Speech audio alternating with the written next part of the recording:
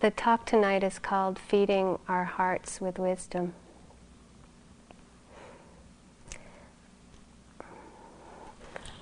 I travel a lot, and because I live in Honolulu, I frequent the airport there quite a bit. And I've walked by a display of shells, beautiful shells.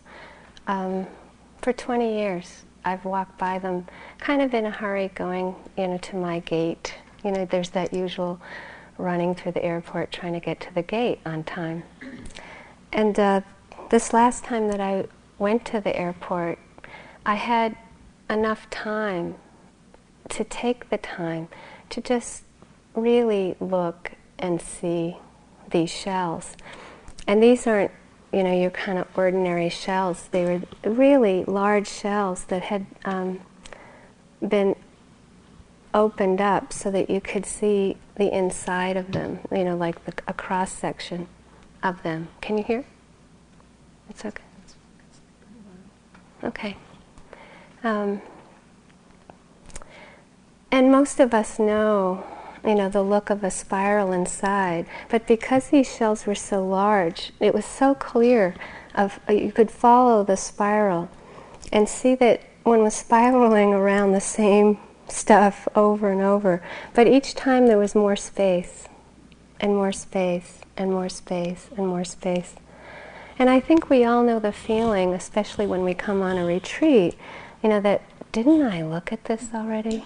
Or people will come in and say, I thought I did that in therapy 15 years ago, or, I thought I got rid of that pain in my neck, and whatever it is, it's like we feel like we're spiraling around the same issues or the same physical pain. And yet, if we look closely, if we're not caught up in, a mind state of hopelessness, we can see that we are learning. And we are getting more space. That's the kind of spiral journey. So the process of meditation is opening to how life is. It's opening to the vast joys and sorrows of life, but also developing enough spaciousness, wisdom, to bring us to a really deep understanding of how things are, balance, peace. This is a poem by William Stafford called A Ritual to Read to Each Other.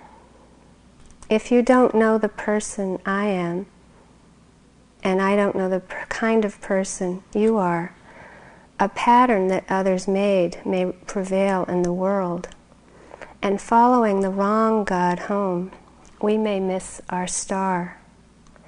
For there is many a small betrayal in the mind, a shrug that lets the fragile sequence break, sending with shouts the horrible errors of childhood, storming out to play through the broken dike. And as elephants parade, holding each elephant's tail, and if one wanders, the circus won't find the park, I call it cruel, and maybe the root of all cruelty, to know what occurs, but not recognize the fact. And so I appeal to a voice, to something shadowy, a remote and important region in all who talk. Though we could fool each other, we should consider, lest the parade of our mutual life get lost in the dark.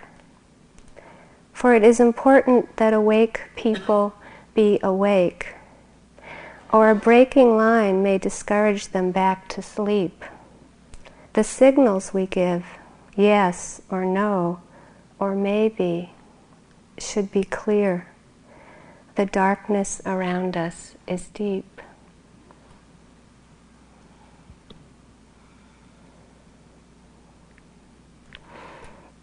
There's a lot of incredible lines in this poem, but if you get that sense that one moves from a pattern that others made, it's like we're born into so much conditioning, eons of conditioning. And because of that, if we're not awakening, we may miss our star. We may miss, the ability to really search, navigate our way, and find understanding. So what is this darkness around us that's so deep? The Buddha had an incredible map of the spiritual journey and of the darkness as well as the light. And he said that this darkness is ignorance. And another way to see that is just this deep confusion of what is suffering, how and why we suffer, and how we liberate ourselves. How does wisdom penetrate the heart? So suffering, in many ways, is not understanding how and why we suffer. So if we're willing to face the range of joy and sorrow in this world, it can be shattering, it can crack us open, and hopefully we'll be motivated to feed our hearts with wisdom and love. So we take birth in this world of duality, and there's so many ways to explain that, even the paradox of fullness, emptiness, female, male, predator, prey, birth and death, war and peace, householder, monk or nun, easy, difficult, joy and sorrow. And this birth that we take, where we perceive ourselves as separate, the idea in meditation is to investigate how that separation, the perception of separation, happens. And if you look at a human being, we have 6 sense doors. And in a way, they're like 6 holes. The eyes, ears, nose, tongue, skin, heart or mind. It's like we have these 6 sense doors. And one of the aspects of understanding how and why we suffer is to start to understand what's happening at the 6 sense doors. And one of the reasons why we need the stillness and the concentration is to start to see what Christina was talking about the other moment, to understand Vedana, pleasure, pain, what's happening with sight, what's happening with sound, what's happening with each moment of consciousness. Well, technically, with each moment of consciousness, meaning, that when there's a sight, with that moment of sight, and it's simultaneous, it's not the moment after. Simultaneously, there's a pleasant or unpleasant or neutral feeling. And this isn't an emotion, it's a mental feeling. That's happening moment after moment, whether it's a body sensation, some little breeze that passes, and there might be a pleasant feeling. The next moment might be an unpleasant knee pain. The next moment might be a pleasant thought. The next moment might be a neutral thought. It's amazing. And when we talk about trying to understand change, it's really this stream of change is happening that most of us aren't even aware of. And because we're not aware of this stream of change that's happening, we're at a loss. This is the darkness. We're just blindly reacting to the pleasure and pain and neutrality and the change of it. So what the Buddha taught is there's this stream of change that we do have very little control over, but where we can break the chain of conditioning is how we respond to this change. Do we react or do we respond? And how we define reaction is that if there's an unpleasant feeling with one of the 6 sense doors, if we're not aware of that, if we're not mindful of that pleasantness or unpleasantness or neutrality, we'll react to the pleasant by holding on to the experience. Or we'll react to the unpleasantness with fear by pulling away from the experience or pushing away And this is the nuts and bolts of how we suffer. And one of the things that's very important to see in this is that these are just temporary moments of identification with experience. And it's really what we call an I or a me or a mind. If we look closely, we'll see that it's just in these moments of not being in touch with the truth of life. We're not in balance. It's like we're not flowing with the stream of change. It's that moment of contraction that we suffer. And it's because we're not even aware of this that we kind of live in what we call a madness. It's like there's a madness in the human world because of it. So when we're not aware of this profundity of change, well, we think of that as a kind of oppression or prison. And when we start becoming aware of this, that's the beginning of freedom. The heart being fed by understanding or wisdom. There are many ways that we can face change, because ultimately we face our assumptions or opinions or our own righteousness. And it's a kind of arrogance that we think we should be in control of how life should be. We think we should be in control of how all people should be and how we should be.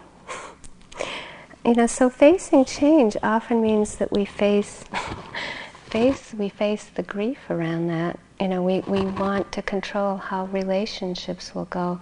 We want to control how somebody is born, and how much can we really control how somebody dies or how somebody is born or how somebody lives?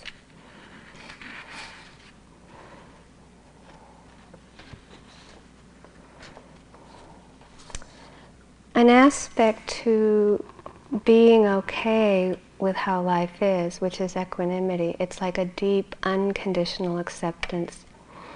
It's when we really have that sense, it's very sweet, that it's okay.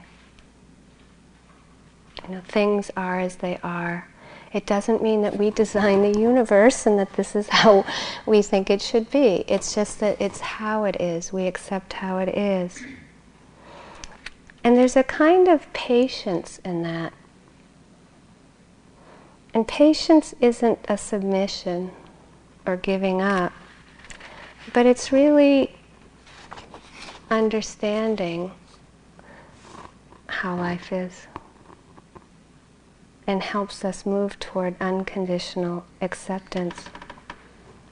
So we can see that reacting to change, manipulating, the avoidance of pain, the holding on to pleasure, we start to see how entangled we feel and what that contraction feels like. And we start to develop a taste for freedom. The Buddha taught that just as the ocean or the sea has the taste of salt, so his teachings about suffering have the taste of liberation.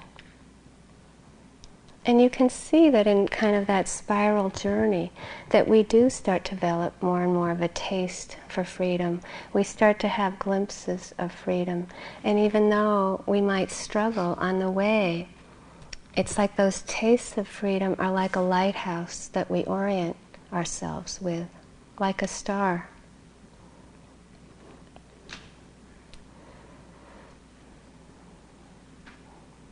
Once in a while, the woman who lived across the street from me when I was a child emails me. And often, she's not that great with a computer. And most of the times when I get her emails, they're blank. And it often takes me months to get her to get, I'll write back, it didn't come through, and then it didn't come through. And I think her husband finally does it or something, but it's pretty funny. And after several months, she finally got this to me, and she wrote, "Lately I've been in a frenzy, like every day, trying to keep everything from being how it is."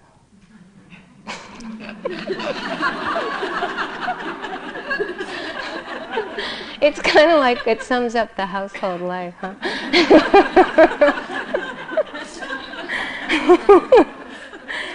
Lately I've been in a frenzy, like every day, trying to keep everything from being how it is.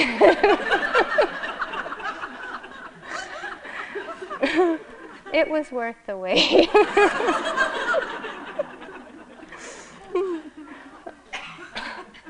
So when we do have this glimpse of something other than that frenzy, it's that unconditional acceptance. Because when it's conditional, it's the frenzy.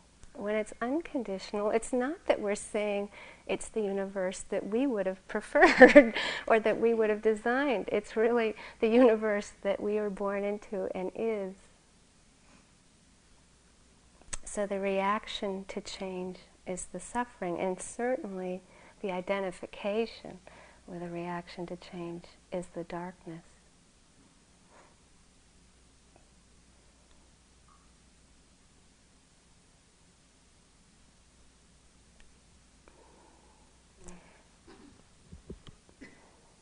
There's something that we're all pretty familiar if we've sat through many retreats, but it's always fun to be reminded, which is the ways in which we judge each other on a retreat, all the different opinions we can have of each other. And I always find it really interesting that especially if we don't look up a lot and we just kind of know each other by our shoes or how we walk, and how we shut our door in our dorm, all these things that we might not even see the person, but we have a whole story about them. We know them so well. And it's really good to be reminded of, that extreme from the Vipassana romance, or the Vipassana love, and the Vipassana vendetta. There's this range from the neutral to the, real extreme of hatred to the just swooning when the person walks by. It's just incredible. And we don't know them. And I always love it when I only know their shoes. It's like, how can this happen? That you can get that out there. But this is really important. It's so fundamental. Because we get fooled, over and over again. We're getting fooled because we think that something pleasurable is out there or something unpleasant is out there. And this is why the Buddha's teaching around this is so simple. And it's so hard to remember because really the pleasant feeling is happening in the mind door, the heart, the mind door. The pleasant feeling isn't out there on the floor. It's right here. It's in the perception itself. It's in that moment of consciousness where we see or hear or taste or feel a physical sensation or the thought. So we get all caught up in holding on to something outside of ourselves or pushing away somebody that we really don't like, not realizing that the whole drama is actually happening inside. And we need to be reminded of this over and over and over. It just, it's amazing. And I think that there's always that great line, when we're really feeling very righteous about how we don't like somebody, whether it's someone in our family or somebody, in traffic or whatever it is. And we have to remind ourselves, do I want to be free? Or do I want to be right? Do I want to? And sometimes it's a really hard decision.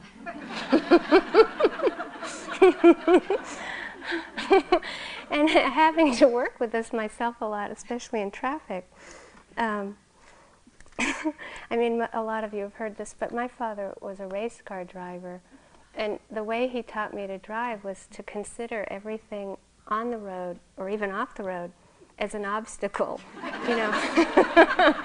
And it's really their fault that they're in the way, and the red lights, stoplights, cars, pedestrians. And it's a very hard conditioning to break, In fact, my father taught me not to stop at stop signs. Really, I mean, he taught me that you only make it look like you stop. Because it's always that sense you're in a hurry. I mean, he was really in a hurry. Uh, and my first day out on the road, I got a ticket for going through a stop sign. And I was amazed, I just said to the police officer, I said, what's the problem? And he said, you went through the stop sign. And I said, I know.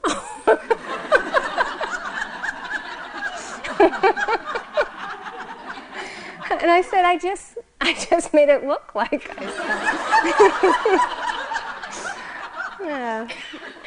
Well, it's been a slowing down process ever since,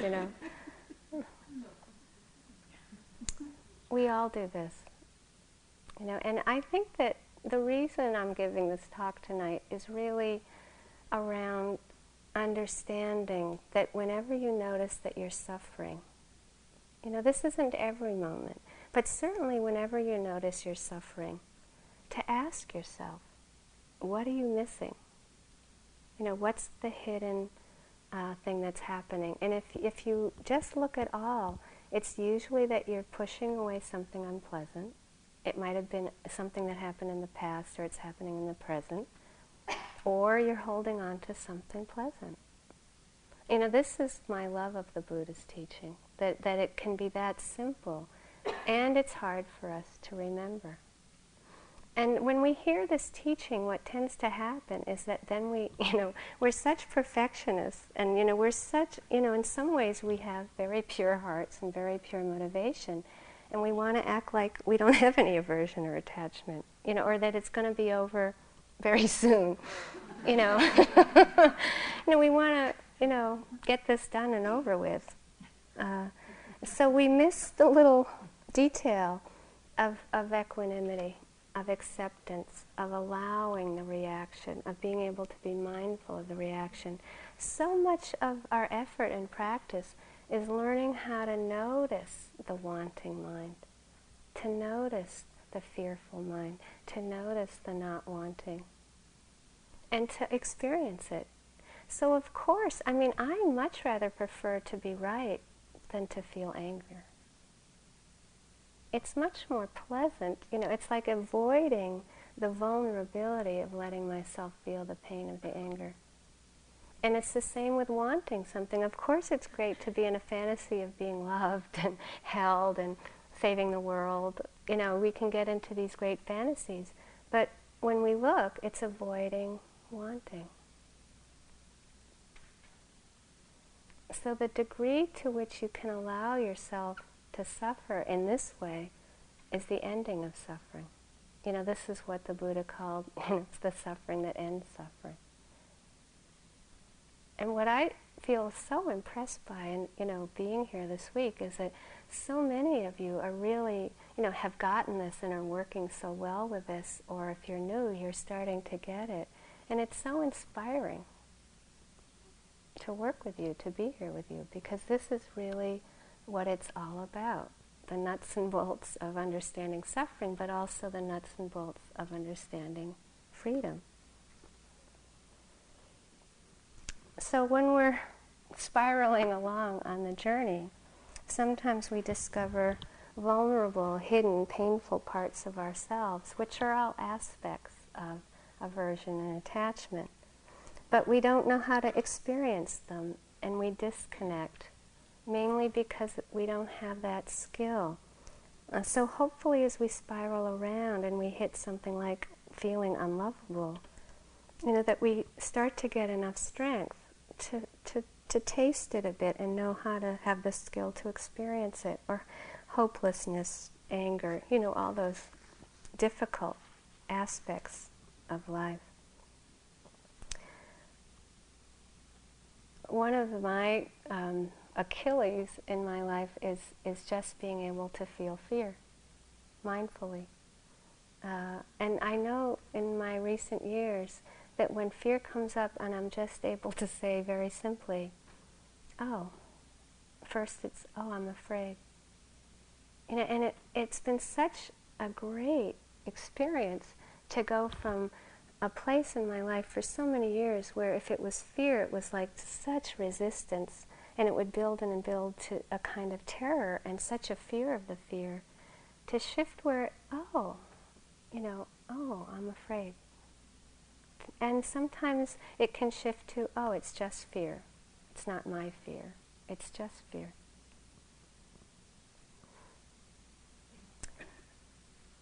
Mindfulness can have 4 aspects, which I mention a lot over the years, but I think it's helpful just to remember that it includes recognition, recognizing what's happening, accepting what's happening, being interested in what's happening, and not taking it personally, not identifying with what's happening. And you know the place where you might be caught in a thought pattern for a really long time. Sometimes in my early years of practice, I would have this fantasy about being rejected, and it was really painful. I would come out of it and I'd think, it's not even a pleasant fantasy. It was just so painful to get caught in this. And it took a long time for me to understand that that whole fantasy was really fear of rejection. But this was something that cycles through my life. It still cycles through my life. It's a karmic knot. But in my early years of practice, I wouldn't understand that the fantasy was really just avoiding the experience. And in that time, I needed it. I couldn't face it all at once. And over time, I started just realizing when I could recognize, oh, this is the fear of rejection tape. It was huge just to be able to name it. And then I learned to move away from it because I didn't have enough strength to really experience it fully. So one of the aspects of this talk that I really think is what I want to emphasize is learning how to work with difficulty. A lot of it is learning how to move away from pain, whether it's physical, emotional, or mental, as well as move into it. So if we're always thinking we have to dive in and go into the core of physical pain, emotional pain, and mental pain, it's not skillful. If you have mind, recognition, acceptance, interest, non-identification, or some aspects of that, at least recognition, oh, anger. You see the difference between being able to go, oh, anger, and then maybe like go, oh no, not anger, I can't handle this. Well, if it's, oh no, anger, I can't handle this, maybe it's a sign that we need to go to something neutral. Like a breath for a few seconds, and then kind of see, oh, do I have any space to see if I can open to this? And the idea with an emotion is that one sees if one can find any way to ground the attention with physical sensations, the body. Notice any physical sensations. Sometimes it might just be a mental state and not have anything physical.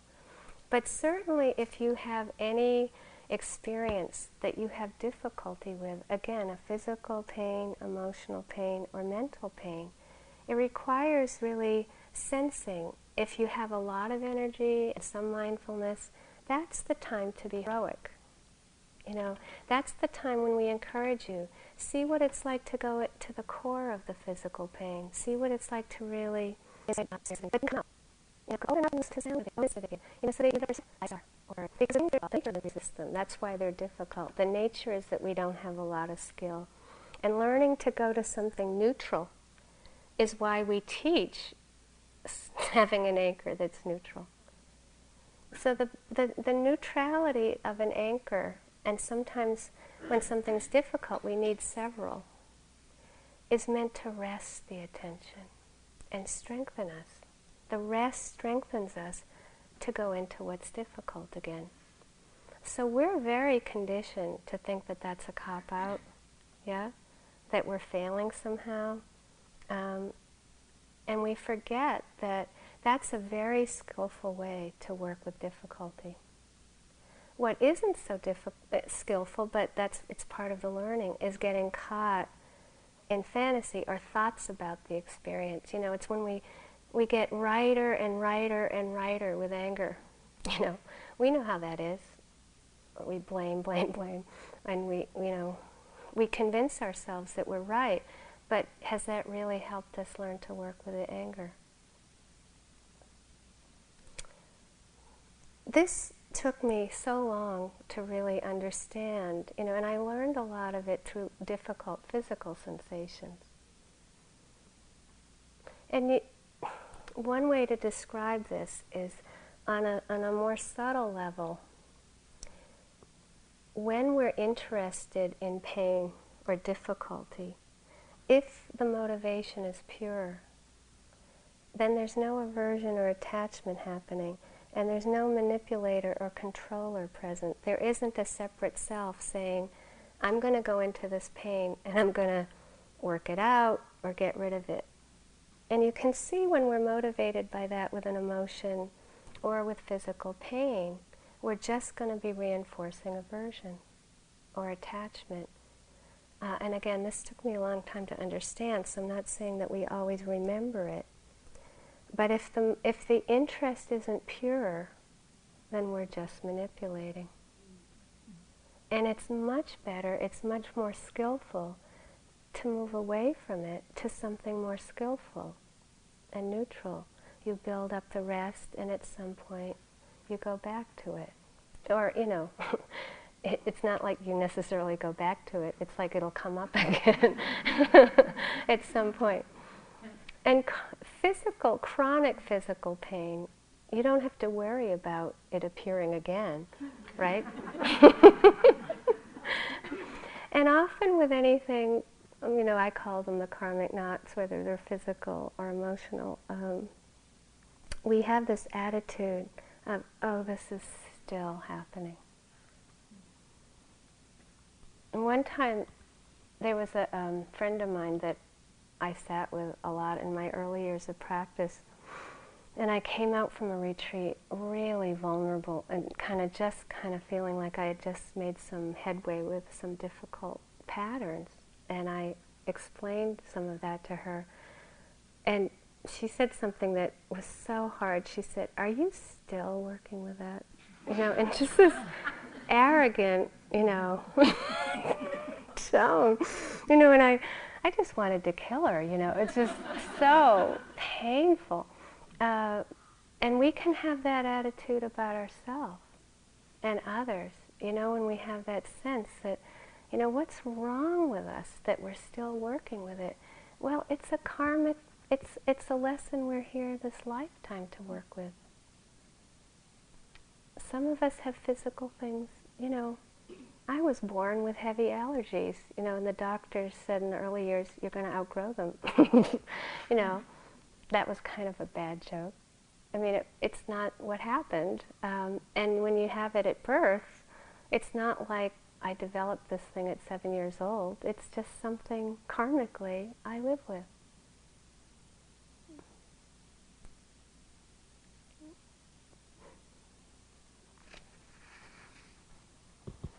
So hopefully we start to get a sense of how to work skillfully with difficulty. And I think a lot of it has to do with really understanding when our motivation is pure and the interest is there in a way that we're really going into the physical pain with a sense of exploring, that it's really okay, that tight, burning, throbbing experience is okay, and we don't have to get rid of it.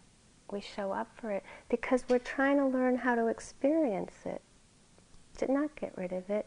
Or if it's attachment, we're experiencing it because we want to learn how to experience it. That's pure. And then we're not afraid of it anymore. Freedom isn't dependent on something disappearing forever.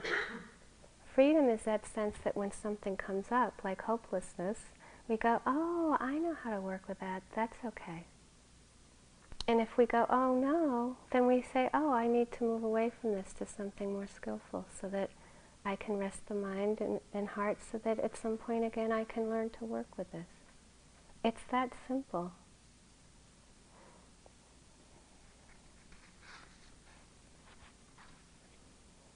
Sometimes this kind of interest is called joyful interest.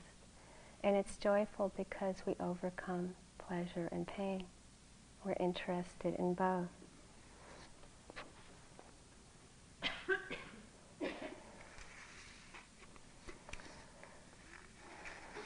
I had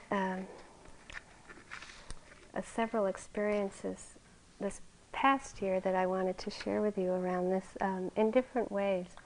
There's a young adult that I've known over the years that went to sit in Asia quite young and for a while. And he came back to my home in Honolulu this past spring, when it was a hard year for me, a lot of difficult things. And he came back really, a lot of difficulty had opened, and he hadn't learned to work with it yet. That's kind of an understatement. In fact, he came back thinking that he was responsible for the conflict in the Mideast. It was serious. He was feeling responsible for a lot of the pain in the world. He's such a perfectionist, and he had so much self-judgment. I think he was expecting to come back from Asia the Buddha. And that's a lot of weight, yeah? That's pretty hard to pull off. So I decided to try to help him a bit by bringing him to the movies, and I was trying to talk with him, and after a couple days, he was in such a heavy space, and I finally got to this place where I thought maybe he can handle this. And there's a line from Wavy Gravy about humor that's pretty good. So I was sitting with him, and I said, I want to say something to you, but just try to open to it. And I said, if you lose your sense of humor, it's not funny anymore.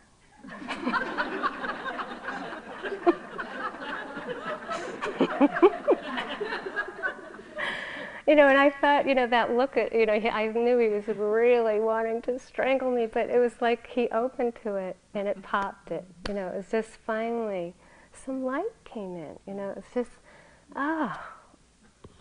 lighten up. Sometimes we really need to lighten up.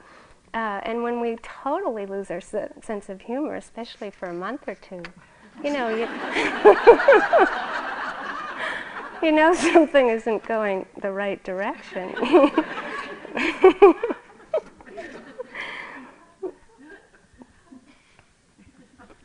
He's bouncing back, by the way.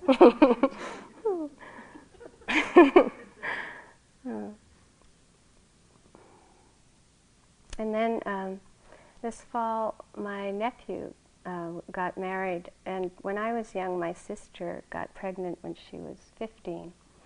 And it was kind of a, what would you call, extremely dysfunctional family. And I started raising her children when I was 11. So I was very close to these children. And at a certain point I realized, when the youngest, which is the one who got married, was about 8, I realized I really needed to find my own life. So I hadn't seen these 3 children for quite a while. I've seen them a little bit, but he got married and I went, and it was such a wonderful time. It's like they just have given back to me so much gratitude. They're unusual children in that way, with just really realize what I did. And it was such a pure, there was not even the slightest impurity in how I felt about them, so it wasn't like it was hard to do by any means. But I hadn't realized how much I missed them. So I was driving away from this wedding, and I was feeling this incredible fullness, and I started identifying with it. It's like, this was great, it was wonderful, and the weather sort of reflected it. There was this beautiful sunset, and the whole sky was orange, and I'm getting more and more, gee, that was great, and that was wonderful. And it was a long drive, 2 hours passed, and I started feeling kind of like, starting to feel more empty and depressed. And then I just realized, wow, I really miss them. That was just allowing myself to miss them, and it was okay. And so I think that sometimes we don't let ourselves do that. It's not like we're attached to the past as much we're really not allowing ourselves to miss in the present. And that's a real important aspect of grief. that makes it possible to shift to a pure kind of love again. And then there was something difficult that happened to me this fall for myself, which was September 11th happened, and my best friend from childhood was on the first flight that went into the World Trade Center. And it was I think all of us were so deeply affected by that day. But sometimes when it's someone you really know well, it was just like the impact of it was so intense. And right after that, my nephew got married. And so there was this incredible sadness and incredible joy at the same time. And someone sent me this little story that was very helpful for me. A Native American grandfather was talking to his grandson about how he felt about the tragedy of September 11th. And he said, "I feel as if I have two wolves fighting in my heart. One wolf is the vengeful, angry, violent one. The other is the loving, compassionate one." And the grandson asked his grandfather, "Which wolf will win the fight in your heart?" And the grandfather answered, "The one I feed."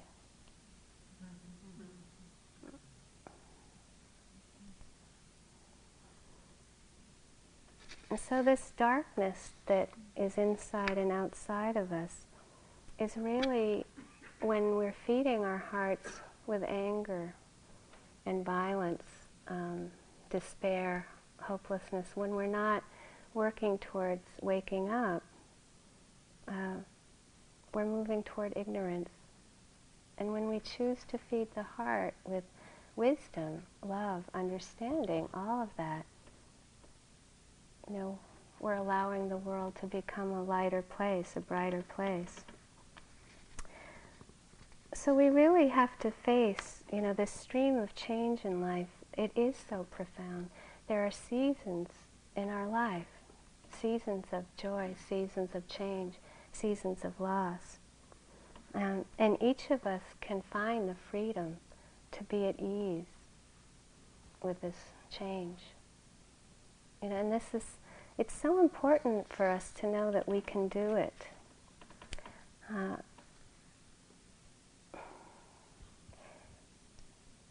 When we have the sense that we are reacting and when we're lost, if we're able to say, it's just lost. And when we're able to be here fully, when we feel at home, it's just being at home. And there's no need to identify with each. It's like if we can just have that sense, oh, it's just lost. I call that having equanimity with having no equanimity.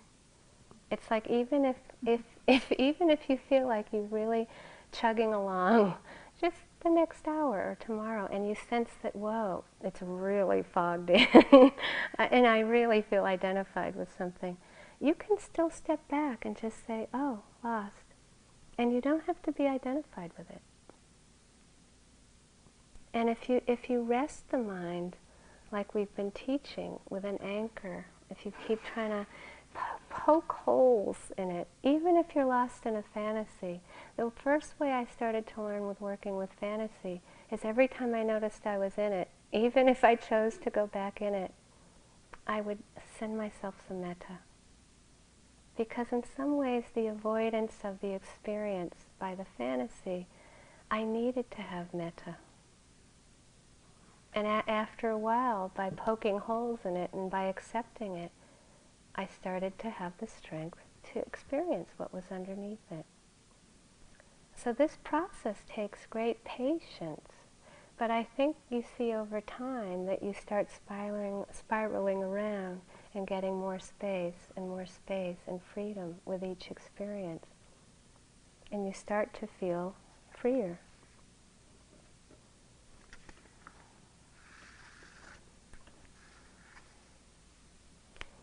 So I'd like to end with a poem by Robert Frost because I started with a poem about a star and I wanted to end with one. And it's a little unsimple, but it's quite beautiful if you hear certain lines that you might connect with. It's called Choosing Something Like a Star. Choose something like a star. O star, the fairest one in sight, we grant your loftiness the right to some obscurity of cloud. It will not do to say of night, some dark is what brings out your light. Some mystery becomes the proud. But to be wholly taciturn in your reserve is not allowed. Say something to us we can learn. By heart, when alone, repeat. Say something, and it says, I burn. But say with what degree of heat. Talk Fahrenheit, talk centigrade. Use language we can comprehend. Tell us what elements you blend. It gives us strangely little aid, but does tell something in the end. And steadfast as Keats' eremite, not even stooping from its sphere, it asks a little of us here. It asks of us a certain height. So when at times the mob is swayed to carry praise or blame too far, we may choose something like a star to stay our minds on and be stayed. Let's sit for a minute.